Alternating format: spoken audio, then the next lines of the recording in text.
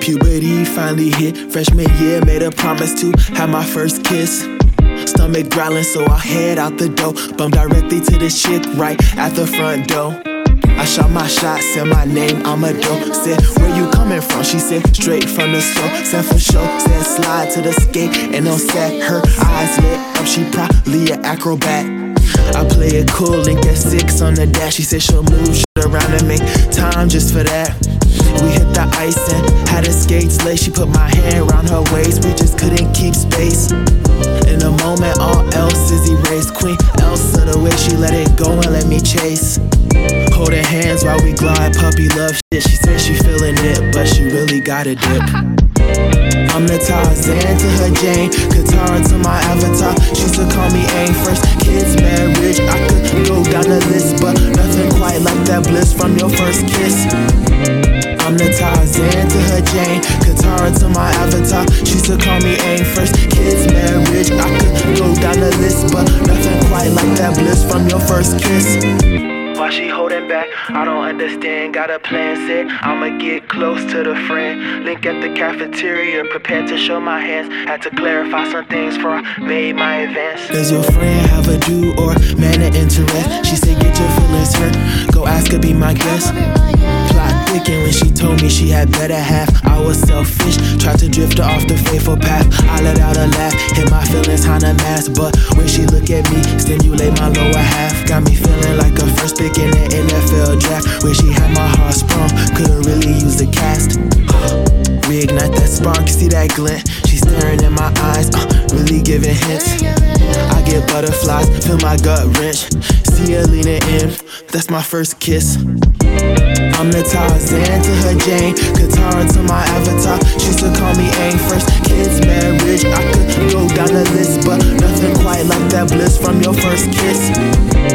I'm the Tarzan to her Jane, Katara to my Avatar. She used to call me Aang. First kids, marriage, I could go down the list, but nothing quite like that bliss from your first kiss.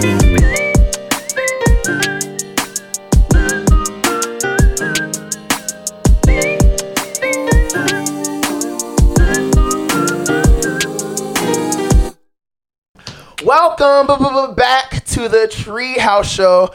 You just listened to First Kiss by yours truly. Today we have a producer, we have a DJ, we have a CEO, we have a raver, we have just a genuine, authentic energy source to be around.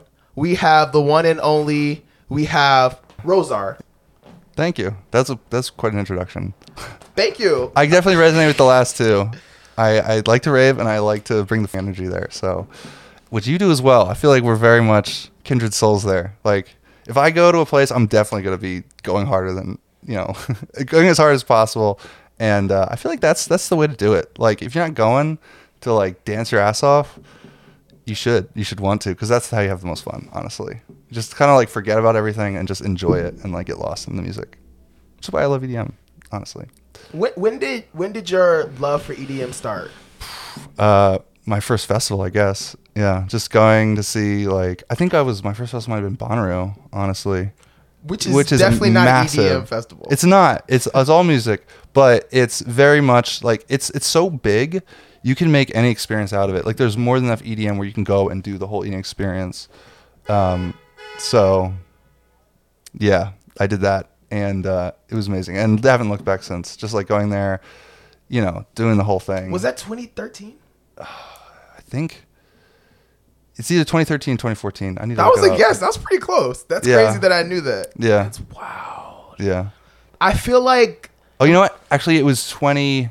Don't prove me wrong. I think it was 20... It's plus or minus 1 or 2 years. Yeah, let's go with that. Okay, that's cool. He knows the exact year because it's obviously vivid in his memory. But for the sake of me and respect for his host, he's going to let me have it. I appreciate that. Yeah. So, like, we were talking about this earlier. Uh-huh. I feel like that was the golden age. Yeah. Of EDM. I mean, like, I'm biased, obviously, because, like, that's where my EDM cherry was popped. But, I don't know. The music then was, like, just so many big artists were just, like, out. Like, you had, like, that was a time where, like, Skrillex was performing with like Diplo, and you had like the whole Jack U thing going on. Evil Eyes and like Wicked Sprites. What's that song? Yeah, like Bass Nectar was around, and like everyone was enjoying that. You can't say the B word. I know. That's joking. Obviously, like a lot of artists have been canceled, and that's like, you know, shame on them for what happened. But like at the same time, it's like we were all influenced by these people, whether we want to accept it or not. So like, not to get super controversial super early, but like, what do you think? Oops. I feel like if this is the time for me to get canceled, let me do it now.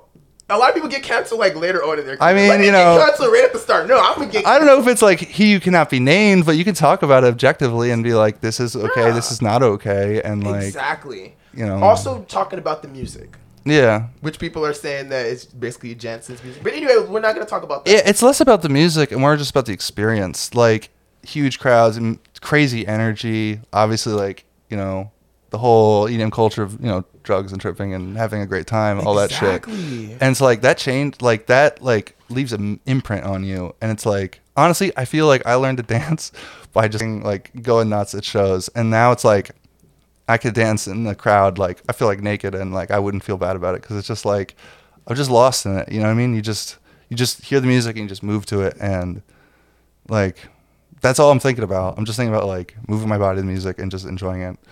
Sometimes like that's the best way to make music. Just get out of your chair, stand up, and start like vibing to it, and then you just kind of the things just start coming to you from like these like deep experiences and memories in your back of your mind. It's just like, oh, okay, like this is what should happen now. Because like I'm used to like this, like that feels like a trap beat, you know, there, and then there should be some sort of like thing. So I don't know. That's one recommendation. If you're working on something, just get out of your chair and like dance to it a little bit, and then ideas might come to you. So take notes for real. I was listening to Illenium. Yeah. And then I was listening to a reaction to him mentioning Bass Nectar or sampling a Bass Nectar song at his show, and then somehow I was then listening to it in a Illenium interview, because that's how I go down a rabbit hole. It's like next thing you know, I'm watching Charlie Bit Me. It's like, it's how the fuck did I get here? You know what I'm talking about? Yeah. But anywho, not to distract from the energy. What I'm trying to say is, he was saying, I can't remember his actual name, Illenium's actual name, but he said he went to a Bass Nectar concert around that time, 2013 or so, and literally saying it like he was like fell in love, and then he just downloaded Ableton the same day. Yeah. And he's from Illenium. Yeah, it's like you can't like it's regrettable. This just like sucks for everyone, but it's like you can't deny like these were like imprints on all, you know, everyone who was part of that. So yeah, that's all I gotta say about it. Yeah, but it's like you said, like the energy. Is that kind of what happened to you? Like, were you like passionate, like I want to do this? Oh yeah. Or was it more so like I just like being lost to this? Or you said, no, I want to be a part of this. I want to be on stage. I want to be. I mean, I feel like it was within a year. Yeah, I think it was within the year that I downloaded FL Studio, and I was like, someone needs to like, I don't know. I was just very passionate about it. Found the first person I knew who like had any kind of experience, was like, yo, like just help me get started with this. He, you know, just basically gave me simple instructions like make a fast drum beat, a slow drum beat, put in some notes, and like from there I was just kind of started figuring it out on my own, like on YouTube, and how most people learn things nowadays. So YouTube School of Hard Knocks. Yeah, seriously. But yeah, since then it was like I want to do this. Like I want to be on stage. I want to like make music. I want to like create this experience that like I just experienced. Yeah, it's basically been that way since. And you manifested that, man. Like your SoundCloud, like you have a decent following. Like a lot of people are working to get to a point where you're at. And you have we all have, you know, a lot of space to grow and a lot of things to achieve. But you definitely, you know, from A to you're on that journey. Like, yeah. I've seen you come so far, and like it's crazy how like you just from being at that place at that time, you know, how much you just evolved. Yeah, honestly, it's like it's weird because it's like.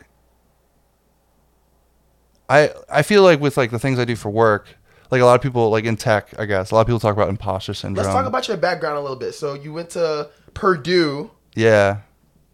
How did that translate to like, because I feel like, I don't know, we all go to college for different reasons. Yeah. Parents, if you're African, it's like, you would be doctor, you would be lawyer. But anyway, I don't know what your ancestry is, but that's kind of how it was. It's like, parents kind of have these expectations. It's like, oh, that's like, they look at their kids as like, almost as like what they would have done at that age. So they kind of want you to do like what their passions or what they.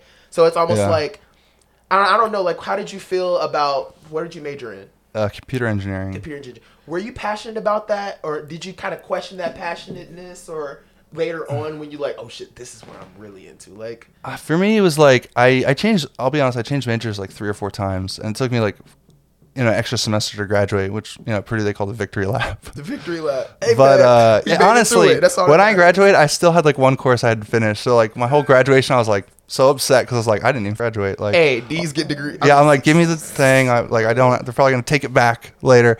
Fortunately, it's just like you just take a course and like get credits, so it wasn't that bad. But yeah, like when I went to school, Purdue is a party school. It's a Big Ten school, so yeah, it's a party school, but it also has a good engineering program, which is good because like I ended up doing computer engineering. Yeah, that was not easy. Yeah, the first year it's like first year engineering, which you don't actually have a discipline, and then I picked aerospace because I was like, I don't know. I'm mechanical. I had big goals. I was like, outer space. That's cool. Astronaut. You definitely all see that that shit. theme. Big dreams. And then I realized like the first course I took was like planes and landing gear. And I was like, this is not what I thought it was going to be. Like I wanted to be in outer space, not building like Boeing 727 landing gears. Because like I just felt like that is not for me. Like I'm gonna fuck something up and like either kill people or get fired. Like it's just not like it's the responsibility. Like I'm just like that's not my like I'm not like a detail oriented person. Like I'm a big picture person. So I just felt like this is not gonna be good for me. So I switched into like chemical and engineering like right away because I was like I don't know I had done like one project on like nanites in blood and I thought that was kind of cool. Honestly, that's not even like what it is. Like that's more biomedical. But I don't know. Either way, I just want to try something new, and I thought it was cool. And like I took it for a semester and finished, and it was a lot of like charts and math, and I don't really like that either. So then next semester I was like, okay, like I kind of looked at myself like, what have I been doing? I grew up using computers as like a millennial. Like we kind of like all figured that out on our own. Age of Empires, Stronghold Crusader. Yeah, just like we use a lot of computers, like, and that's something like we did. Our parents didn't know how to do, so it's something like we got good at and kind of dug into. Because like we learned as it developed and like the technology, like starting from like dial-up and stuff. So, I was just like, I'll try computer engineering. I know computers, I can do it. I've been using computers for a while. And then like I discovered like there's like a lot of programming and logic involved in that stuff, which I love because it feels really creative and like it's problem solving. It's like solving puzzles and things, and like figuring out what parts you can put together to build something. It's creative. Like creativity is just like creating something from smaller parts. So, which is like lends to music well because it's like being creative in music is just being creative in anything else. You're not creating something that didn't exist before. You're just taking 2 parts that no one thought to put together and combining them to create something new. So, I like music the same reason I like coding. It's like it feels very creative. You're just combining little things into bigger things, and so. Switched to computer engineering, graduated, been doing that more or less since, but music is definitely like my passion. So like whenever I have free time, I try to work on tracks and stuff and pump out new songs, and now we're here. Wow. No, like I just love how things are more connected than they seem. And I love how you broke that down about that transition from kind of it's just all how like bigger things are just made up of smaller things, and it's just seeing the magic of it all, or like the connectivity, the interconnectedness of it all, and it's not limited to one thing or another. Yeah, like nothing is really like new. Things are just new combinations of things that are old that no one thought to combine. Like you can think about like even like something like an invention, like they invented the vocoder, and then like that's like you might think of that as like a new thing that like changed everything or something, or really any invention is just like how they actually invent that. Well, they just took parts that no one thought to combine and built something. So maybe they invented some part to build that, but like how was that invented? Like it's just parts that already existed. So at some point, it's just a combination of things that are already around. So exactly. I'd like to try and keep that in mind when I'm like, oh, my track has to be like different. Like it doesn't have to be like something no one's ever seen before. Just maybe combine some elements of one genre and bring them into your thing, and then that makes it creative and new. So It's like putting your little spice, putting your little spin on it. You know, it's not reinventing the wheel. Mm-hmm. Speaking of like your little spice and your little spice, I thought you were gonna pull up with the bandana and you know, like just like, because that's the let's talk about the brand you're kind of trying to build with your DJ. It's could you pronounce it for me? Rozar. Yeah. So is that the brand kind of with the bandana and like the Naruto all black fit? Is that kind of what you're going for? Yeah, I mean, I can pop it on if you want. Let's pop it on. Where's my pocket? Honestly, I just like it. I think it looks cool. But I feel like I can't. This almost weird seeing you without it, because it's like you're always, even like when you're DJing at your place. We're in a pandemic. Like, you gotta wear your face mask all the time. So I just wear this thing all the I time. love how but that's such a pre-pandemic. Yeah. That would be so like unique. Yeah. You know, and I'm not saying that it's not unique, but it's like it's a natural approach of embracing something that we hate. It's like 999. Shout out Juice WRLD. It's like alchemy. It's turning bad into good. Yeah, like, I mean, like for a while. When the pandemic started, I was like, oh, I had like, it was really tough for me to wear the face masks because I had I was wearing glasses a lot because like I had LASIK. No, I had contacts now, but I had like eye issues where like my doctor thought I would go blind in my right eye if I kept wearing contacts, which is like a whole thing. Yeah. Shit. I should be scared. I wear contacts. Yeah, just wash them. Keep your contacts clean. Don't, if you have an eye infection, like don't wear your contacts.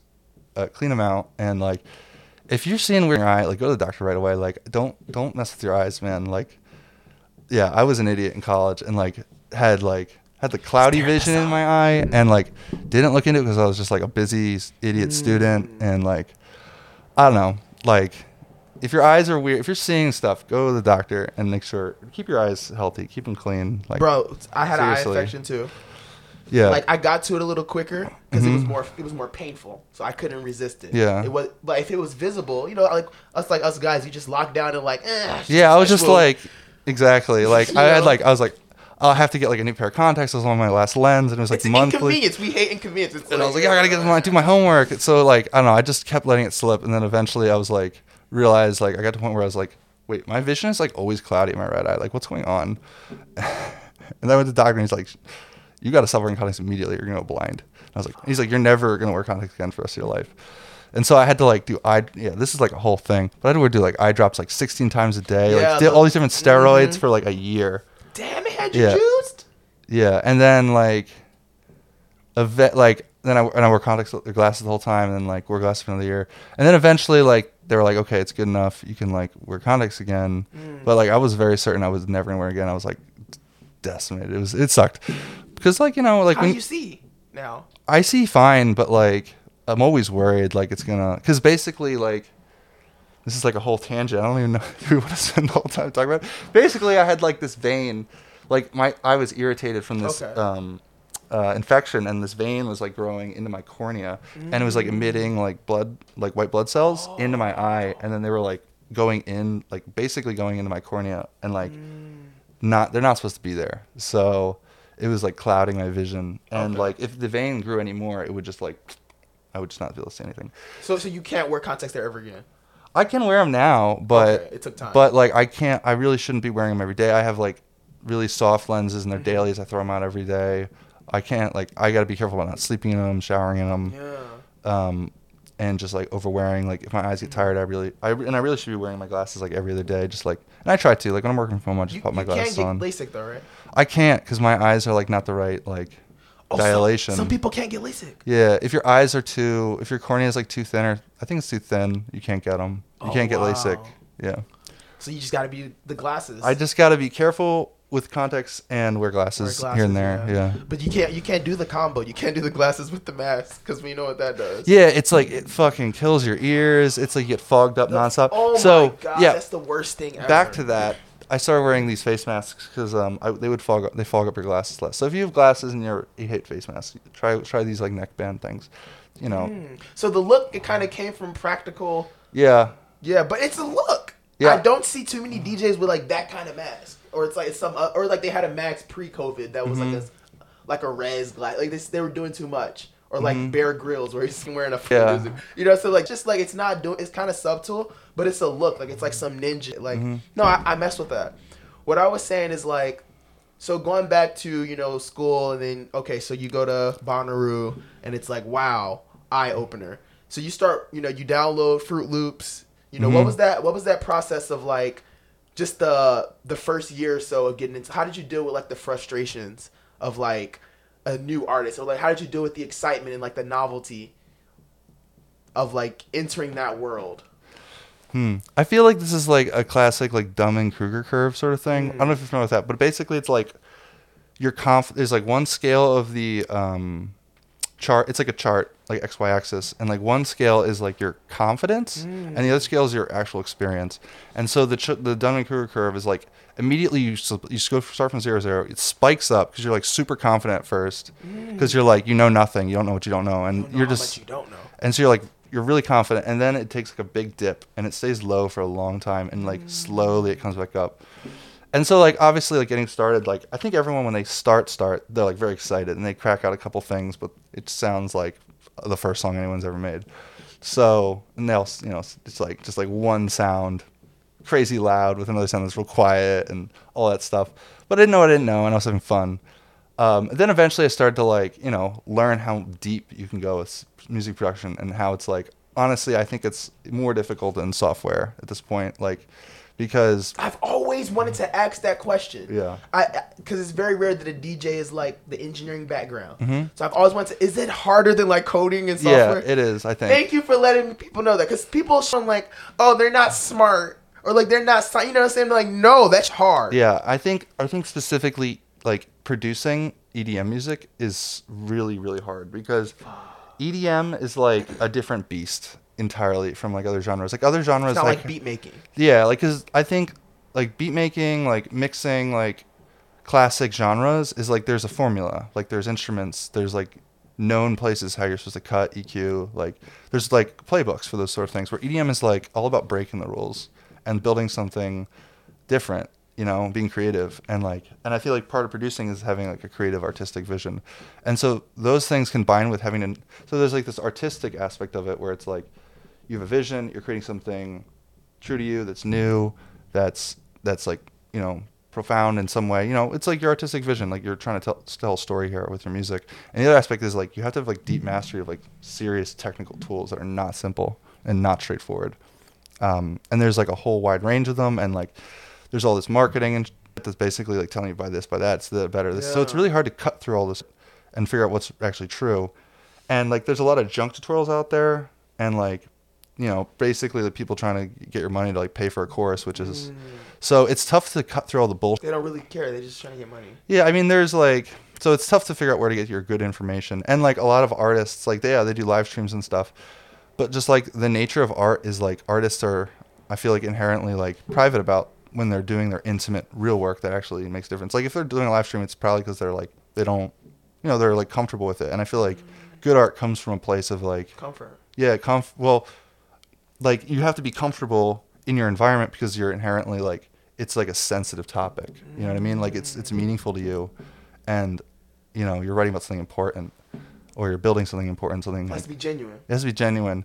And I feel like when you're like doing it in a public setting, it's tough to be like intimate with yourself and your inner feelings, because it feels like you might feel like you have to curate to the crowd, or so get views, what looks cool. And so it's not going to be really like your true self. I mean, that's my opinion. I just feel like a lot of artists, like their best stuff, you don't see it them making it, And if they do like release stems or something of it, it's like you don't really see how they got to that point. They might talk about it briefly, but I feel like you kind of just have to figure out those things out for yourself. So, like what's something? Oh, I guess that's one of those things. But like, what's something that like going into it? So you talked about that curve. How it's like confidence is like, and it's like, oh, I know how much I don't. Yeah, know. Then you're in the valley of despair for a long time. So like when you're in that.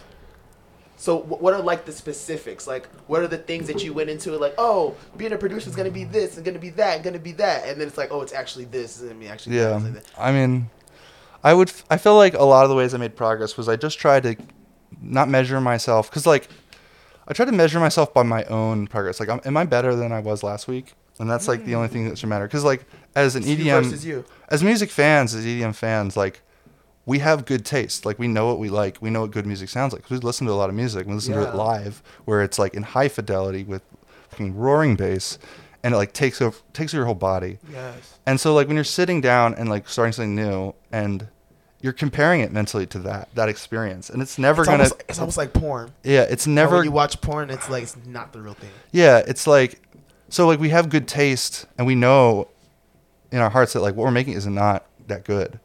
So, and that's tough, because it's like, you know, you're gonna always feel like yourself, because you're comparing it to this time you listened to your favorite song on, you know, acid, or like you were just like really in a great mood. Impossible. Yeah, it's never gonna. Unless you're off Molly making a song. Yeah, or like you're listening to music with this new girl you met, and you're like in love. It's like you're never gonna be able to recreate that experience. So it's like if you try and like compare your music to those things, you're going to be doomed to be feeling like your music's always shit.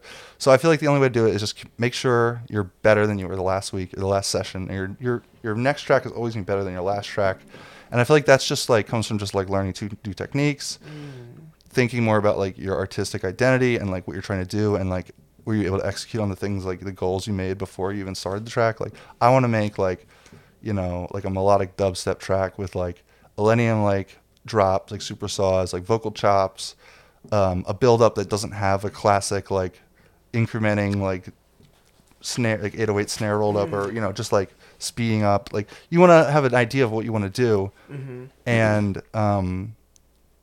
then if you actually execute that better than you did last time, like that's a good thing. Or maybe you mixed more intensely, and you did some creative things with like raw audio. Like as long as you're doing new things and you're doing it better than you did before, like, and the final product is good, like just, you know, be happy that you're making progress, because everyone progresses at their own rate. And it's like, it's hard, you know, if you just compare yourself to these experiences you have, you're going to be disappointed forever, and you're going to be you know, you're going to be frustrated, and like it's going to help hamper your progress and like your ability to like continue working. So you saying it requires a strong mind, it requires a strong attitude. Yeah, it definitely does, because like it's super common for producers to like just sit down and be like be super pumped up, sit down and just be like, blah, you know, I can't work, because it's like you're getting the writer's block because you're trying to make this incredible thing. And I've read a lot of good advice, which is just like, just make shit music, just make anything. It doesn't need to be great, like just get started, you know, and then eventually you'll find yourself in the zone, and you'll just start making something that actually sounds good. People don't realize it takes some time. Yeah. The greatest people, they started early. Like the greatest anybody, they either had like a genetic kind of, they were doing it, or they just started early. I'm talking about 3, 4, 5. Like you'd be surprised. Like these Bruno Marses, if you look at their parents are like, you're going to be a singer at like 5. Yeah. They were doing vocal lessons at 6. A lot of these people also had like really good resources, like mentors and stuff. So Michael Jackson, I was watching a documentary. He was like 4 doing like these little school pageants and like singing, like, and it's like, yeah, they reached that status. That's why they're like 20 and they're like can sing like gods. And it's like, yeah, there's talent, but there's like, he had 16 years of experience as a 20-year-old. Don't sleep on that. Don't sleep on that. So it's like, and like you said, it takes a lot of like almost meditative clarity to exit, look at yourself from third person and be like, oh, I'm good for where I'm at. As long as I'm better than I was last time, that is my metric. Yeah. You are not my metric. You're not my metric. Excision, you're not my metrics. Deza, you're not my metric. You're cool when I'm having fun, but I will never compare myself to that, because we're not in the same level. And it's like, it's not that I can't be on your level. It's just that everybody has their time. Yeah. Yeah, it's hard to predict these sort of things. So you just have to like be okay with your speed, the rate you're growing. So. Well, no, that's I love that. One more thing before we go on the break. It's just, so I was bumping your shit like Photo My Clothes this morning. I'm like, ooh, some wonky experimental shit. But I noticed a lot of yours, you have this series. I don't know if that's an EP or just they're like called experimental drops, and they have like numbers. So like I noticed a lot of them are like, first of all, and this kind of goes back to, you said what makes EDM so hard. You're saying that it's very like, it's like there's not really rules and stuff like that. Yeah. And I saw like that exemplified. It's like your songs were like a few seconds long. They were like short. They kind of didn't follow like the typical build up and everything. Is that kind of you like just playing with different formats, different structures? Yeah, I mean, like,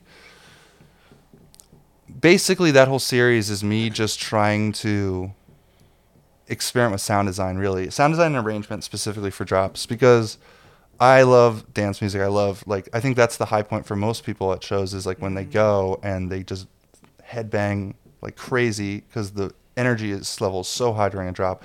It's the part of the song a lot of people are waiting for, at least for me. It's like, just that release of energy and that total like euphoria moment where like everything is just amazing. Yes. And like, I believe very strongly that if you want to get good at something, you have to do it, and you can't be just do it a lot, and you can't be distracted by other things. Like you gotta like the most important time management skill is what you're not doing. Like you have to like, it's not about what you do or like your priority list, your order. You got to be like really hard on like not doing things and saying no to stuff.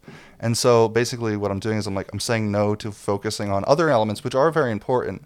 But like if I want my drops to be good, I need to build a lot of drops. I need to write a lot of drops, arrange a lot of drops, mix a lot of drops, make a lot of sounds that are built for drops, layer sounds that are good for drops. And so like I just want to focus on drops. Obviously, like to create full tracks, you need to do everything. You need to do arrangement, verses, bridges, work with vocals, mix everything, master, make it consistent. Just like there's a lot of stuff that goes into a full track, but like I don't want to really, I just like that's what I want my music to be like. I don't want my music to be like, oh, it's like it's nice, it's listenable music. I want my music to be fucking heavy and go hard and like make you headbang, and I want it to be played on big stages where people do that. Like, because that's where I want my music to be heard. It is gonna be played. Like I love chill step, I love like vibey stuff, but like I just feel like if my music was known for that, like I'd be happy, but like I really want people to headbang to it. You know what I mean? So I want to focus on like getting better at that. So that's why I do that. Yeah. No, that's beautiful. That's beautiful that you've gotten to the point where you have a foundation and that you're not ignorant of the fact that, okay, now I need to hone in and cut out the other stuff that are still important, but it's your time. Yeah. It's your time management and focusing on this right now. So that's good that you're doing that. We're going to get more into that, but we got to take a break. What's that song that you your unreleased that you wanted to play over the break? I think it's a working title, but I'm calling it Through the Silence now. All right, one more time. Through the Silence. Through the Silence. You are listening to Through the Silence by Rozar. See you after the break. I can hear your voice. I can hear you through the silence. Through the silence. Through the silence. I can hear your voice. I can hear you through the silence.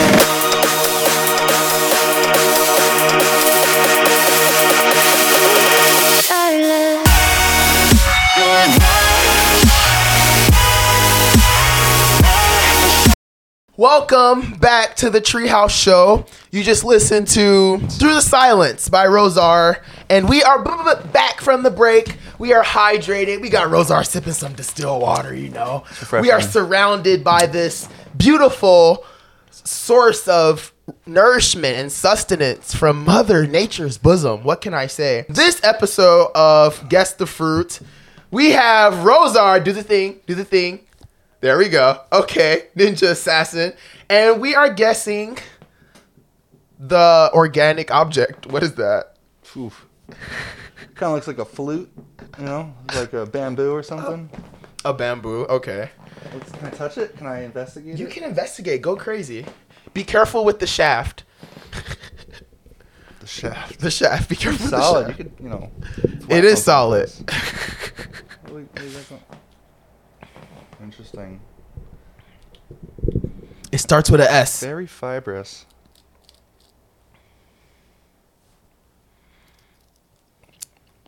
It's kind of sweet. What is it? I don't know. Get in there. Never seen this thing before. Never seen it before? You're a liar. This is sugarcane, okay? Now, the thing is, I didn't think this through, so, like, how are we going to eat this? So, like, I think you just, like, karate break it open. Break it with a knee, Yeah, like, It's really hard. Shout out Kai for teaching me how to niche it. Okay. That was raw. And you just like... Just get in there. Yeah, rip that part.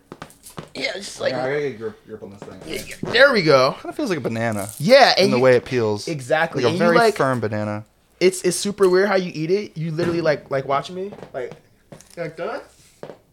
And you chew it. Weird. It's like sweet in your mouth. Oh, You see?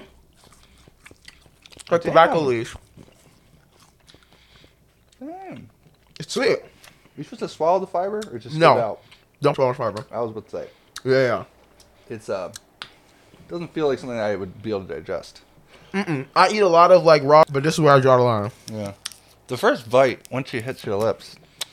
Yeah, you know, this is where sugar came from. Nature was onto something, you know. You know, you just pull it off. It's like I feel like a farmer, you know, like a cowboy. It's on his ranch. It's like, hey, you picked that sugar cane, darling. You know what I'm saying? It's good, right? It's very sweet initially. The flavor fades pretty fast, but you don't need to eat it. So you just, just get the liquids. It's dirt cheap. It's like $10 a pound at Whole Foods. It's so overpriced. But in Africa, it just grows like out of the ground like grass. You're just like, oh, I'm going to school. Hold on. Let me grab this stalk of sugar for free. Kind of like a honeysuckle on steroids. You know? I got to try honeysuckle. I haven't had it since I was like 5 years old, but Honestly, same probably. It's been yeah, a it's just minute. like, you know, something that grows that you can has a sweet taste to it. Exactly. Well, obviously, is way bigger. That's tasty. I need some water. Okay, yeah. So, yeah, knock yourself out. We got asparagus. We got mangoes. You ever eat some mangoes like that? I feel like I must have had, but They I'm taste going- better this way. Yeah. Go crazy, Normally man. they're pre-cut, but this looks delicious. I'm just gonna. Oh, Bro, wait. they're fire. I'm just gonna go right in, grab this whole thing. Dig in. This is also a podcast and an ASMR at the same time. So, wait, and a mukbang. It's for the video people, so it's like the 3-in-1 special, you know? This is delicious. You're very generous host with this stuff. A whole fruit platter, man. What's up? It's very generous host with the whole fruit platter. Thank you so much. I appreciate the fruit. Appreciate you because they're go. going to a righteous cause, which is My belly. reinvigorating your body and helping us put our brain cells to create art and magic. You know, so I feel like that's the ultimate purpose. If I was a plant, I'd be glad that I was used as fuel to create art. You know? Well, thank you for that. Oh, thank you. What we got over here? We got that's a black carrot, purple carrot.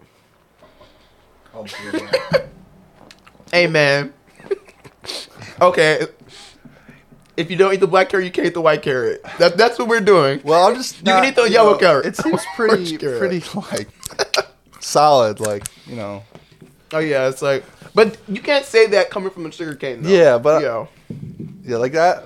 I feel like I might like really have to bite into that. Like, I'm worried about my teeth almost. It's very firm. That one Anywho. more manageable. There's some like more manageable ones in there. Speaking of fuel and manageable, I don't know if this is a good segue, but raves. What's your craziest rave story? All right. You have to take a. Yeah, I think so. We were talking about 25 over the break. Like 25 is a weird year in everyone's life. Like right about then, it's like weird shit starts happening to our bodies. Talk about it's like a second puberty. It's like your body just like, okay, you're done growing. Like I'm just gonna call it here, and I'm gonna start throwing you some curveballs with like everything. Yeah. Like you're gonna start waking up and feeling like shit. It's like I didn't know I could get injured sleeping. Like what? Like what? So yeah. So when I was 25, like, I mean, this is like I have plenty of like amazing rave experiences, but this is like kind of a scary one, and it's kind of my life like changed. So all throughout like end of high school, college, I smoked a lot of weed, and I was like very much into that. Like I was a big stoner. I still love the culture. I still love everything about it. But when I was 25, I was at summer camp, and so I was just like kind of sitting at camp one night. It was like raining out, kind of ominous. And I was like, you know, obviously like smoking blunts, like just like chilling at camp, waiting for the rain to settle down. On acid too. And so I was like, here's the crazy thing about acid. It's like, it kind of lets you do things that your body is not physically capable of. Like, obviously, like you can party for 8 hours and dance your ass off and like still have energy. It's crazy. It's Really? a crazy drug. Yeah. Acid gives you, maybe it hits you different, but continue. Dude, I've seen people take acid after having like crazy eye injuries, like they can't even open their eyes, and then they just pop out of their camp and they're like, I can see 1,000 feet. And it's like, what the fuck? Like, it's just like you become like superhuman for a little bit. But basically, I was just sitting at camp and I was just kind of like sitting there, just kind of like vibing with my own body and like feeling things out. And then I started like kind of like tensing up my let's just let this ambulance go by first. But yeah, so I was just like sitting like tensing up my like core muscles. And I think I did it too hard because I felt this like explosion in my chest. And then like, which I now believe is just like a hernia in my stomach. But basically, like, because I was like on acid and like high as balls, I started having like the most intense panic attack of my life. Like immediate, like complete dump of adrenaline, like immediate crazy tunnel vision, like immediate, like I'm going to die. Like the most crazy intense experience ever, which I do not wish anyone to have. Like true ego death, like the craziest thing. And like, I was like, fortunately I had some people there that were like, helped me and like helped me like ride it out. Cause like I was like ready to run to the EMT tent, like freak out. Like a lot that happens to a lot of people. They probably would have just like done the same thing there, but I'm glad I wrote it out, I guess. But like, there was a moment where I was just like, I am probably going to die, and I'm just kind of come to terms with it. I'm just going to lay down and like die now. Like I was very confident and like very sure, like that was it. Like I was dead. But that's like what panic attacks are. Like you have this sense of impending death. And so like after that experience, like I can just physically, my body cannot do like acid or like smoke weed anymore. And it's crazy because like I tried for so long. Because like, I know it's just been like my lifestyle. Like I did it all the time. You haven't smoked since 25. I mean, I have a couple times, but every single time I've had panic attacks, like crippling panic attacks. Like I smoked a blunt like probably a week later when I was working on music, and immediately I was like, yo, I got to get up and walk around. And then like, bam, like huge panic attack again. Fortunately, like since then, they've gotten less extreme. But like I still deal with this. Like sometimes like I'll just have this feeling of like crazy crippling anxiety. And it kind of comes on randomly. Anxiety sucks. And it's like, the worst part is it's like, you never know when it's going to kind of like strike and shit. But like, yeah, unfortunately, like I just can't do that stuff I used to love to do. I mean, I've found things that I'm able to do, but like, yeah, that was the most intense, crazy experience I've ever had. It's 25, right? Something Yeah, 25. 25, man. Like you had done it before. Yeah, I don't know, I feel like I was starting to get the idea that like psychedelics in general were hitting me weird. Like I would get sensations, like I'd smoke a blunt and like be in my kitchen on like tile floor with my bare feet, and I immediately get like crazy chills, like, and then basically the point where I was like shaking and I had to be under a blanket because it was like my brain was like telling me like you're cold, you know what I mean? It's like crazy sensation. So like I don't think it was completely that. I think my body was starting to change and like had different reactions. And also kind of like from speaking to my dad and my sisters, like they've had similar experiences getting older with like that. So it may be genetic, it may be, but it's definitely like, it was definitely triggered by that experience. So, you know, that's the crazy experiences. But like, I don't know, I've had so many great experiences at shows, and you just kind of figure out what works for your body as far as like party favors and that sort of stuff. Like Molly seems to work for me. You just got to be careful with like how much you're taking and how often you take it. You got to give your body time to recharge and regenerate. What's a good refractory period for you? Because like I started taking it, I was like 22. Yeah. And I just I'm kind of on a hiatus right now. I'm just getting things together. Yeah. But I just noticed like, and I probably was doing it a little too much. I was doing it once every 3 weeks. But like, you know, you've been doing it for a while now since you've been raving, and you say, do you still have that effect? Does it still work for you? Yeah. Yeah. I feel like the best amount to take is like a 0.2, like 0.2 in like a little capsule, and you kind of want to give yourself like a month between times. Like if you're at like a 4-day like camping festival, you can probably take it like one day and then like wait a day and take another day. It's not gonna hit the same. It's not. You gotta be like okay with that. Like you just gotta be okay with the fact that it's not gonna be as strong a role as the last one, but don't take more to like account for it. You know, like that's my recommendation. Like anyone can do what they want, but like I would say just take the same amount and be okay with the fact it's gonna be a less powerful experience, and maybe just do something else to account for it. Like I don't know, like have a drink or something. I don't know. I don't know. Do whatever you feel like works. Just don't mix too many drugs that have like similar effects. Like uppers with uppers or like downers with downers. Like that's where you get into like a dangerous territory. Bad place. Yeah.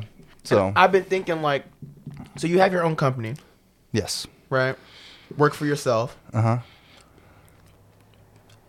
Would you say, because like, let me go back a little bit. So, okay, Molly, blah, blah, blah. We all know about the come down. Yeah. How do you deal with the come down, but still stay productive? Yeah, I feel Because like that was my biggest thing. Like, I would like have, and then the whole week of the motivation. Like, how do you deal with that? I feel like part of it is like, so like the reason you have like depression afterwards is because like your body's depleted of serotonin. So you really just have to restore your body's ability to manufacture serotonin, which is like basically just like 5-HTP. Yeah, 5-HTP, like multivitamins, an easy decision. Like if you can't find 5-HTP or like you just don't have access to it at the time, just like take a multivitamin. I bet this diet too will help. Yeah, honestly, like fruits, veggies, like just like drink a lot of water before you go to bed the night after you do whatever you're doing. Like a fucking gallon. Even just drinking like alcohol, like just make sure to drink a ton of water before you go to sleep. Alcohol's good too. It works for alcohol, yeah. Oh, okay. Just like drinking water, like you'll have a much better day the following day, like hangover wise, and like clarity of mind if you just drink a lot of water and take a multivitamin or something like that before going to bed, because it'll just help like your body kind of like normalize everything. At least, I mean, I'm not a doctor, but yeah, like but it kind of worked for you. It's always worked for me. It's always made a big difference. So, But there's no getting rid of the come down though. It's gonna come. I mean, you can alleviate it. Like you can alleviate it to the point where it's not like affecting your work and your day. I mean, ultimately, like, if you go to a show and take nothing and just have a really good time, you're also going to be like the following week, like, dang, I want to be doing that again and not working. So, like, even like without drugs, you're going to have a little bit of the blues. Wow. Yeah. The Bonnaroo blues, as they're called for Bonnaroo, which is like the week after. It's like you just don't want to do anything. But that's when Bonnaroo was actually lit. Let me stop. Yeah, I haven't been back for a while, but I don't know, like. It has like an overlap with another festival, which is like pure EDM. I don't know. I just like it's EDM. I just know what I like. I'm at an age where I know what I like, and I do that stuff. So also, when did you know? What age was that you knew what you like? I mean, like probably when I got into electronic music. Like I knew right away. It's just like now I'm more like I'm better at saying no to stuff I don't want to do, and focusing on things I do want to do. How do you? And it's like that. I'm sure that's something that came with time. But how did you? I feel like this could benefit a lot of people. How'd you get comfortable with saying no? Because a lot of people don't want to say no. And I heard it actually comes from, it's actually selfish. It's almost like you don't want to say no to people because you think in the future they're going to say no to you. So it's almost about you. For me, I don't know. I think there's a lot of reasons people do what they do. For me, it's always been like, I don't want to disappoint people. Like it's kind of like a people-pleasing thing where I want people to be happy. So I feel like it just comes from the fact that like, you gotta like connect the dots and figure out like someone's gonna be unhappy regardless of what you do. So it's like, do you want to like ultimately you just gotta be like, I don't know, what's the word for it? Like cutthroat, aggressive, decisive. Like someone's gonna be unhappy, and it's like, do you? And ultimately, like if it's a bad fit, it's a bad fit for both people. It's kind of like being in like a toxic relationship. Like yeah, breaking up sucks and it hurts. But staying in a toxic relationship is going to hurt both people. It's just like pulling off a Band-Aid. Like, you just got to do it. Or else you'll go there and have, be regretful and, like, begrudging of the situation and resentful, I guess is the word I was looking for. So it's like, you're going to feel bad. And then that time will rub off on the people you're with. So it's like, everyone will feel a little bad. And you add that all up, it's probably more than just saying no initially. So you just got to think like long term, I guess. Like you got to be more long term focused and less worried about like the emotional reaction of like the now.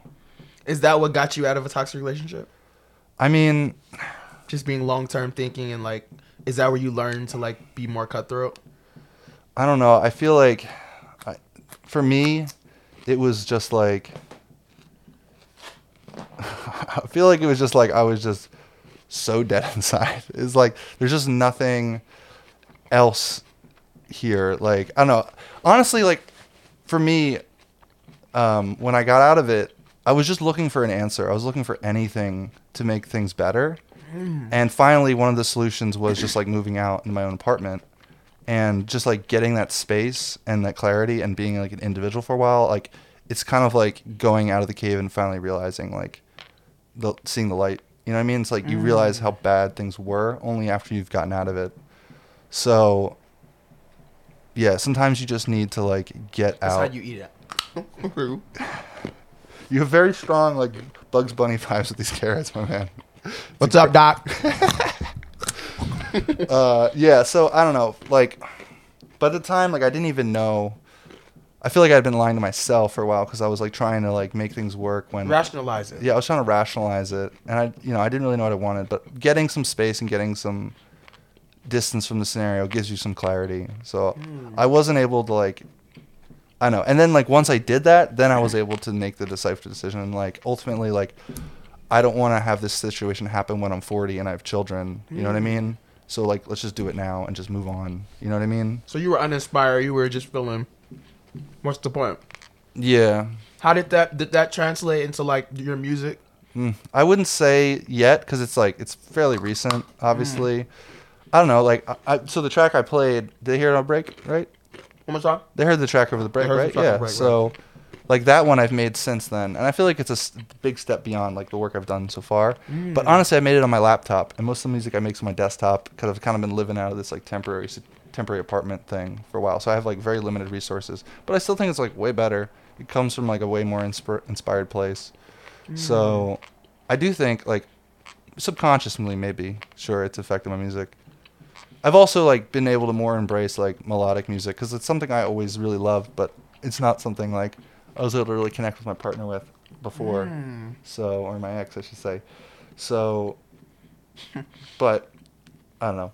There's Yeah. a famous quote, and it's one of the few things. Kanye's my favorite artist, but he's not the greatest speaker. So one of the few things that came out his mouth that made sense. He said, if you hang around people who treat you like who you aren't, you begin to forget who you are. Yeah, that's very true. And I was like, damn, that's bars. If you hang around people who treat you like who you aren't, because you know who the you are, but they treat you like you're not that person. Yeah. And then you forget who you are. Yeah. So like, I was like, what? And that ties into that. It's like Yeah. that little difference can like have a watershed effect on like what you create, because it's like part of you is like being kind of stifled. It's a tough topic. No, it's definitely bringing things back though to another tough topic. It's tough in a broader sense. Let's go. I mean, a lot of people have dealt with this heavy so if you can relate to stuff, like, I hope it helps, you know. That's what it's all about. The greatest act a human can do is to inspire, you know, or help people through whatever life. So I feel like if this is helping them. But I've been meaning to talk about this. What did you think about the Travis Scott disaster? I feel like that's like just an incompetence thing. It's like obviously like the organizers and the people setting up things, like they were just like wildly unprepared, right? Like I haven't done like a ton of like digging on the topic, but like when I understand it, just feels like they should have expected this sort of thing to happen and done something about it way sooner. Like, you know, like you don't ever go to an EM show. Like, as soon as a girl pops up on someone's shoulders, like security's like, get down. Like, Well, at these indoor shows. yeah, I mean they do it out. Yeah, I guess like. Wait, you can't do girls on your shoulders now? I mean you can at like outdoor shows. Yeah. But I was like, because I was just doing that. But, yeah. They did kick me down, though. They kicked me down last week, yeah. So, I mean, but I feel like at an outdoor show, if it was like, I don't know, you've been to Lolla where the crowd is just moving and you're just like in there. Lolla gets crazy, You're just trying to stay on your feet. And so like I feel like when that's We're tall, when we're it big gets guys. like that, like security needs to be like ready. They need to be being like getting ready, like maybe calling more people in or like trying to track the situation and make sure it doesn't escalate, like watching people who fall down. ready to tell the DJ to stop if they need to. Like, because like they got to be prepared to like, you know, because people can die, as we've seen. So, Do you think that Travis Scott should receive like all the blame that he's getting? Because a lot of people, like, we know more so like the insides. We don't know all the details of a festival, but we know a lot goes into it. Like, there's security, there's like the sponsors, like Live Nation or the host. Then there's our artist. There's a lot of components, but it seems like he's the biggest name. So it's like they blame. It is his festival. It's under his name, but a lot of them are like blaming him personally for like not. And then my opinion is like the social media are like taking things out of context. He definitely could have did more in my opinion. Yeah. But I do feel like as an artist, and as an artist who has performed, obviously not at that level. Yeah.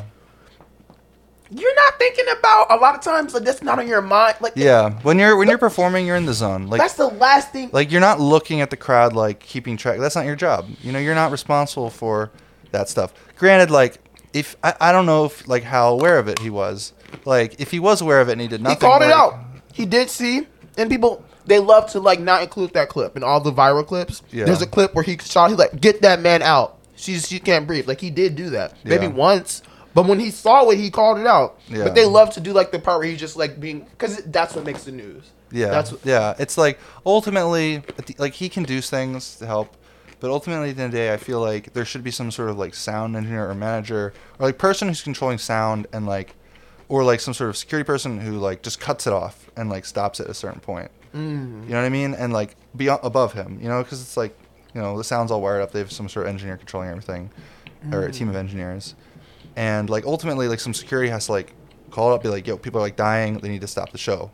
And then like someone like be like some person who's authorized to do that tells the engineers they stop it. And then you know people are gonna stop moshing, like or at least it's going to like chill people out to the point where they can like get people off the ground and like keep people from dying or get medics in there. You know. So ultimately, I feel like it's a organizational breakdown. Like they didn't have the policies in place to deal with that situation, which I feel like is an organizer thing.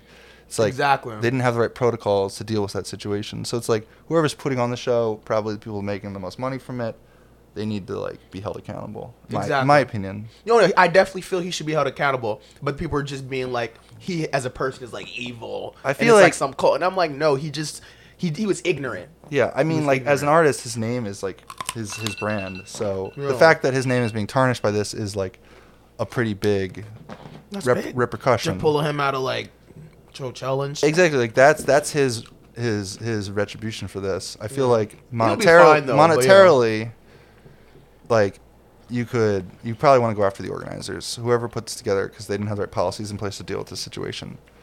Like, what if there was like a flood or something and like people died from that? It's like they might not have had like, you know, inclement weather policies. You know what I mean? Like exactly. Like this is a systematic problem, and so like the person who's like designing the systems and processes to deal with these things should be like the person like you gotta basically hold responsible. In my opinion, like as an artist, like it could have been any artist. Like if it was like a DJ, they might even not even know like what's going on because of. They're looking at their console. They're operating all the machinery. They're not really like interacting with the crowd as much. Well, it could be anyone, but ultimately, I just and like yeah, sure, like they're in a position to like make a difference, but ultimately, I just feel like it's the organizers, like because they, you know, like that's what they do. They have to have these policies and things. That's all I'll say on that. No, that's really good. You know, input to have. It's just a lot of things are nuanced. And a lot of people try to make things black or white, and I'm just like, bro, you have no clue. Just like you said with the graph. It's like there's so much you don't know can know. Yeah. So it's like, yes, on the outside, but just dig, do your research, and then have a holistic viewpoint, you know? But talking about like trap, and then let's stop talking about travesties after this. First of all, moment of silence for Charles I. You know? And we've seen this happen. We lost I.O. We've lost a couple of DJs, a lot of artists. You know, just Juice WRLD to them. That's just the industry. There's a big drug thing. Yeah. Especially on the DJ side. Like we already know in the festivals, but that's more like recreational. Like it's like, you know, they're not okay, some people are, but a lot of people who do drugs at festivals, it's usually like they're just doing it at the festival. But like and I've been to a lot of these like private parties, and I've been, you know, roaming around a lot, and then that's just like a culture. It's like it's like as a DJ, you're almost expected, or it's just observed that you're on something, either ketamine or something. What do you think about that kind of drug culture of like the EDM production scene from like the DJ side? Well, I just feel like we've all had points in time where we've gone to like festivals like every other week. Yeah. And it's exhausting, you know, it's tiring. Now imagine doing that all year, every other day. You're flying, going somewhere, playing in the party scene, just nonstop. It's like, it's extremely hard to separate, to just not use drugs when you're in those situations, because you're constantly, like, everyone around you is drinking, partying all the time. You're working long hours, so you got to take, like, you know, stimulants and Adderall and things like that, or caffeine constantly to, like, be focused and work. And then, like, you know, you want to like chill out when you're not working and when you're done, and it's hard to not like want to, you know, then take like, you know, drink or like take some sort of like depressant sort of thing to like chill out. It's, you know, like music and art and drug use have always been intertwined. It's just but like at the rate it's like EDM seems to be like because EDM's always been about counterculture and like so yeah, I just feel like it's really hard to separate those two things, and a lot of times that lifestyle can consume people. I mean, honestly, I don't want to speculate on like what happened, because I did some basic looking up and like, no, I couldn't find anything, and I just can only like imagine. But like, we don't really know. You don't know, so I'm not gonna say it's one thing or another.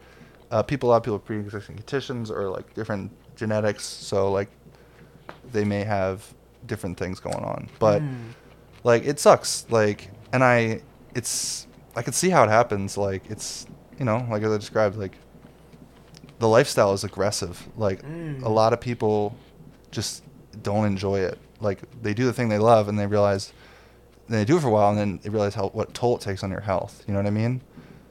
So it can spiral. So, which is often what happens with these Do you things. kind of have a plan for that? You kind of have a plan for that? Like, yeah, I mean, deal with that? just like, because you're gonna be there soon. Like that's you. Like, you just got to take things in moderation and like balance your time. And you know, I feel like part of it was he blew up so fast. You know what I mean? So, you know, going from like making music and playing small shows to being like on tour, like it can be overwhelming in good and bad ways. So I think it's just like developing good habits of like making sure you're healthy, eating good food, exercising. You know, you can drink and smoke and do what you want, but just keep things in moderation and try and like listen to your body when it's like telling you things are off. So just kind of knowing yourself. So that's what I'm trying to do. You know, just like know myself, make sure to exercise, eat healthy, get sleep, don't push myself too hard. You know, like obviously, like I've always been like a very grindy mentality, like work, but it takes a toll. Like you gotta find time to like relax and meditate and like de-stress. And sometimes it's like you want to do that one extra thing, but like your body's telling you like you can't. And sometimes you gotta just listen to yourself and like relax, chill. So, and I love that. That was powerful. You know, because we all have different passions and we all have to find that balance, and it's not the same for everybody. And like, speaking of like that balance, like, so yeah, going back to like, so you're CEO, you know, you have your own business. How do you balance, and you say you're passionate about being a DJ, you're passionate about, you know, this EDM, all that. Right. So how do you balance that with like, okay, I need to commit time to like putting into my music, like, cause that's your, you know, I don't want to say your end goal, but that's something you're trying to get going. How do you balance that time management? It's difficult. I'll say that first and foremost, but I think it's about like identifying. I mean, a big part of it's just like delegating, like scaling, building a team, like finding people you can rely on, and, you know, giving them opportunities to like grow and learn and work. And then, you know, basically like, so a big thing that happened to me this year was I picked up a larger contract, so I was able to hire a team. So I had 12 developers working for me, and initially, congratulations. Yeah, it was a lot of fun. It was like the coolest experience, And so I had them all on payroll and was like working with them. And initially it was like, it started almost like a code boot camp. I was just like teaching them to code. Like there was a wide range. Like they ranged from like no programming experience at all to like 3-4 years experience. So first thing I did was I bought them all like MacBooks and sent them to them. They're like all over the world. So like I was a guy in Puerto Rico. I had one guy in the Philippines, a bunch of people in Nigeria, one person in Ghana. So I sent them all MacBooks. Shout out Ghana. Yeah. I was lived there for 4 years. Oh, dope. That's awesome. Yeah. Is on my team and she works in Ghana. She lives in Ghana. So I sent them all MacBooks because like, I don't know. I just feel like at first I was like, I need to get everyone a laptop. Because some people didn't have like working laptops and they need to be like fast or else it's like, you're not gonna be able to work. And I was like, you know what? If I don't know, like I feel like you get what you give in life. Like I very much believe in like karma and like if you want to get something out of a situation, you got to put something in. Yeah. So I was like, I'm gonna get them MacBooks. So I got like refurbished MacBooks for everybody, mailed them out, and then just was like working with everybody like on a daily basis. And that's how it started. Like teaching them, working on small things. But I got this bigger project. I got them all on payroll. Figured out how to do like international payments and that sort of thing. And yeah, so we just like started working and doing stuff. And like I shifted my role into more of like a tech lead. Like I reviewed their stuff, but I tried not to be like too hands-on because ultimately like you got to give people autonomy and freedom if you want them to like really learn. Like you kind of have to, like I'm a big believer in like you ultimately will learn best if you just like are kind of put right into the fire and like forced to figure things out, you know? Sure, you need some sort of like structure and like mentor that you can reach out to, and that's why I always tell them like you can always ask me for anything. I have like a Calendly link and they can always schedule meetings with me anytime and I'll get, you know, help them work through things. But yeah, I shifted myself into more of like a just reviewer mentor role. And so they worked on everything and I would jump in and do like the really tough stuff that's like no one could figure out or like I anticipated would be hard or like I foresaw we need to do and no one else was like aware of. But so I tried to free up my time that way. You know, basically like delegate, focus like the important critical stuff, do yourself, the urgent important stuff to yourself, like find time to do the important stuff that's not urgent or give it to someone who's like able to do it. And then just like everything that's like urgent but not important or urgent or not urgent and important or like not urgent and not important, just like delegate those things away. Exactly. Or just like just say no to things that are not important and not urgent, honestly. So but it's the not urgent part that's important, that's more important to delegate because that's when they're going to beat their head around it, but it's no rush. Well, so this is from 7 Habits of Highly Effective People, which is like my favorite book of all time. If you've ever if you want to read the most amazing book that'll change your life, just go on Amazon, buy it right now. 7 Habits of Highly Effective People. I'm writing that down. It'll change your life. But basically, like he describes this grid, which is like say that one more time for the audience. 7 Habits of Highly Effective People by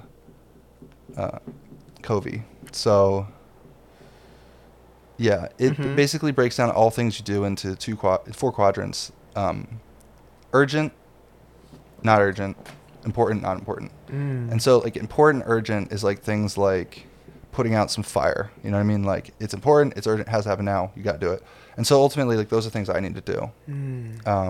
Unless someone else can do them, but most of the time like I have to do them. Then there is the important, not urgent things, which are actually like the most important things. That's like, for me, that's like making music. Like it's never going to be urgent to make music. But if I want to like achieve my goals, like I need to work on those things. So like I work on those things. And then there's the urgent but like not important things to me, which are just kind of like smaller features for the customer. You know, like when you think about importance, you kind of have to think about it from a perspective like my goals in life. Like my goals in life are, you know, to like work on music, like make enough money to live. And it's just that's not important to me. You know what I mean? Like it might be important for the client. And as a company, those things are getting done. So that's all that matters to them. But for me, like time management is a lot about like just getting rid of that stuff that's not important to me. That's not part of my like critical path to my visions and my goals, and delegate everything else away. So yeah, that's basically what I'm doing. Like build a team, scale up, give them, you know, pay them to take care of the work and teach them how to do it. You know, they get skills, I get money, and I get my time back, which is ultimately just what I want. I just want my time back so I can do the things that like I'm passionate about. So you're saying that the ultimate goal is to basically make money passively, Yeah. whilst also giving value to others.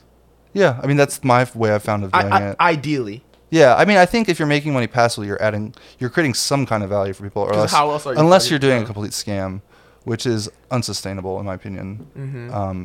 And yeah, if you read the book, you realize why that's like just never going to work out. But like It's like fast, quick money. You know? pursuing like things that are too good to be true are probably not, going to work out. They are too good to be true. If it feels that way, it's probably the case. Yeah. So just like figure out a way to automate your work away so you can add value without consuming your time, and then you spend your time on what you want to do. I feel like that's just the goal in life in general for most people. That's beautiful.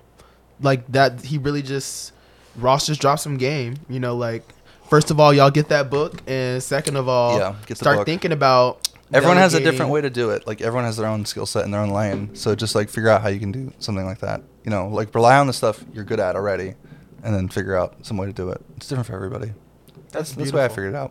So That's fantastic. What are you working on right now? What's important to Ross? well, I mean, I feel like I'm just not in this new relationship, so that's pretty important to me. That's Not to be corny. let's but, give a savage rampage for new relationship. Okay. Yeah. Beyond that, like, so we're moving to a new apartment, which is pretty cool, exciting. Just like make enough money to live and like go to shows and stuff, because I feel like this is, I don't know. It's like, is this COVID thing ever gonna end? It's like I feel like everyone has Omicron right now. Like every single person I know in the city has like Omicron. Honestly, I feel like I got it like 3 months ago and didn't even know, because it might. I always get it first. Yeah, first before they know about it. Yeah, Or the I mean, news, I'm yeah. going to shows and stuff, so like I wear my mask. I've been vaccinated. I've done all this Achoo. stuff. Yeah, so like the only reason I don't have it now is it must be because I have an immunity from getting it already or something. Because it's just like it feels like everyone has Everyone's it. gonna get it. Everyone's gonna have Yeah. it. And this might be controversial, but it's almost like, do we just need to get it? It's like, because it's like they give you infinite boosters. Is this our new life? Like, Yeah, I just mean, stick like, us up with 1 million. I don't know. It's weird because it's like I feel like if I didn't have my initial boosters, I could have had a much worse reaction to the first one. That being said, like I'm young and generally pretty healthy, so I get like why they want to give people boosters, because it's gonna make the symptoms a lot not as bad. That's my understanding. I'm not a doctor. I'm not a pandemic specialist, but that's my understanding, and so I get it. Like especially for older people, like they would definitely want to get it. But like at the end of the day, it's like, it's tough. It's tough to know like when this is gonna end. But back to my original point, Right. I want to go to shows. I want to like have fun and like experience all the things that give me that creative energy and help me like refine my vision of like what I want to do for music, and then also on that note like make more music, like pursue that goal. Fantastic. Ultimately to play live shows and stuff. You said more live shows. I've played live shows. Mhm. I played a smaller set at Spring at Electric Forest. You're At going this year. What's up? You're going this year, right? I want to go. I think it sold out immediately, but there's going to be more Oh, no, tickets they're open good. up. So I'll find a way. There's always a way. Yeah, I'm down. Let's go. Let's do that. Let's go. It's my first time, so help me Oh. pop my cherry. All right. Okay. Have you been to a camping festival before? Never. I'm gonna go. Dude, that was like for me, like opened my eyes to like the electronic music scene and culture. Like just going to a place and just like living there for 4 days in the fucking woods with like all these other people. They're just like they're just like the same mentality as you. They're just there to have fun, have a good time. And like it's just like literally like the best experience I think anyone can have. Like, so I definitely encourage going to a camping music festival. Like, spend money you feel like you can't spend, and go and like just experience that once. Like, especially if you're in your early 20s, like it'll be an imprint on like your whole life from that point on, because it's such a crazy experience. It's such a fun experience. And I want to end on this note. It breaks the mold. It breaks the pattern. We see people who kind of stick to themselves, and we see them and they go into their 30s, then they go into their 40s, they go into 50s, and I'm like, you're the same person.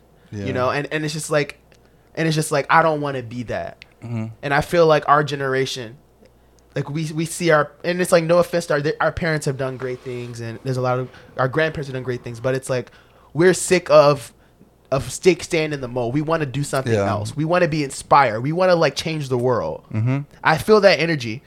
I feel like millennials, we have it too, and I feel like the Gen Zers have it too. It's like we're very like the rules. Like when we want to make some new. Yeah, like we're gonna do things our own way, and I don't, like the system that's in place hasn't worked for us. You know what I mean? It's been an uphill battle the whole time. So why should I follow the script you had when it worked for you? It doesn't work for us the same way. Like why? Why should I just try the same thing? Like the world's changing.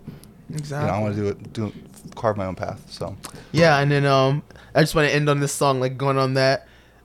There's Paula Cole, saying, I don't want to wait for our lives to be over. And then she goes, so you look at me from across the room. You're wearing your anguish again. He said, I don't want to do what his father and his father and his father did. I want to be here now. It's like the routine we used to do. This is what we doing now. Yeah. This is the new wave. And yeah, on that note, this was beautiful, and I'm super excited, and I'm sure you are too, to just see, where you go in life. And I'm 100% like rooting for you. And I already have a mental movie, like my third eye, and I already see you like performing live. And I see me like at the front of the rail, just like breaking my neck. Oh, you'll be backstage. I'll be backstage on side stage. You'll offer that. You'll offer me to be backstage, but know who I am, how I like to be in the crowd. I will choose. You're right. I will choose to be in the crowd because it's just the energy, man. It's just. I respect that. I feel the same way. Yeah, I'm gonna be. You might be the. It's like I feel like you're gonna be the DJ like on the crowd. Like as soon as I got to the point where I could get like VIP tickets and things, like I still want to just be in the thick of it with people. Like that energy there that's where it's at. That's where the energy is. Like that's where it's at. General ground, just general admission ground. Like that's where I'm at. Like the stages, the stands. You know what I'm saying? Like I want to be people losing their minds in the party, like right in the middle. Like that's that eye contact. That's that base face. Just like finding someone next to you and just being like, just making a new friend right there. Making a new friend in just that like moment. That. And you may never see them again, but they live with you forever. And what can you say beyond that? Fantastic. Well, with that being said, oof. Can I get in cross-legged from here? Okay. I just did a leg day, so a little sore. But as always, stay hydrated, stay breathing in that good ass oxygen, and most importantly, stay basic.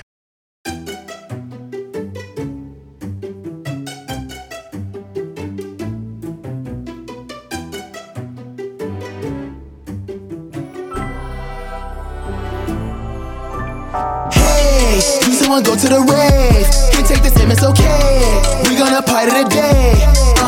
Anxiety, where did you go? Depression, you can't say hello. Say they are my friends or my foes. Say they are my friends or my foes. Hold on, what? I just can't wait, get this show on. I start my alarm and hop in the shower. I'm shaking my dress to this Drillo. I head straight to the stash, empty that little bag. Supplement check, but can't check for fin. Take the risk, I might not be coming back. I got a fanny pack, head to the dough. Legal brick runner, we head to the stove. We brought that lap to wet and wide up. I can gravity, gon' be ready to go. Approaching a friend, get ass on security. Access shorty, I just met her. Hide these for me. Aha, it's a Kuna Matata. System left from the knees and made them disappear. Tada. Goddamn. Yo, how did she do that? Yo, they took my jewel, bro. What the? Hey, someone go to the rave. Can't take this in, it's okay. We gonna party today. Anxiety, where did you go? Depression, you can't say hello. Say they are my friends or my foes. Say they are my friends or my foes. Vibe electric, Edison Nation, the Edison. They ain't talk about medicine. Took 3, it ain't talk about wrestling. The question is, am I trying to get reckless? Dove, so I'ma drop some on my Camelback candy flip for that excision set. It's in my system like a circuit. Just lost in the moment, I nervous. Screenshot some Snapchats, cause there ain't no service. World is spinning like a circus. I'm looking at mock just for certain. Slide to the front like a serpent. Dread head, so they think I'm serving. Everybody getting low. There's a bop, they be about to drop. We breaking our necks, that's for sure. Yo, can I hit that Camelback? Hell no, I don't know where your mouth been. Hey, someone go to the rave. Can't take this in, it's okay. We gonna party today. Anxiety, where did you go? Depression, you can't say hello. Say then are my friends or my foes? Say then are my friends or my foes? Hey, you someone go to the rave. Can't take this image, okay? We gonna party today. Anxiety, where did you go? Depression, you can't say hello. Say then are my friends or my foes? Say then are my friends or my foes? Years, haven't felt like it's a year.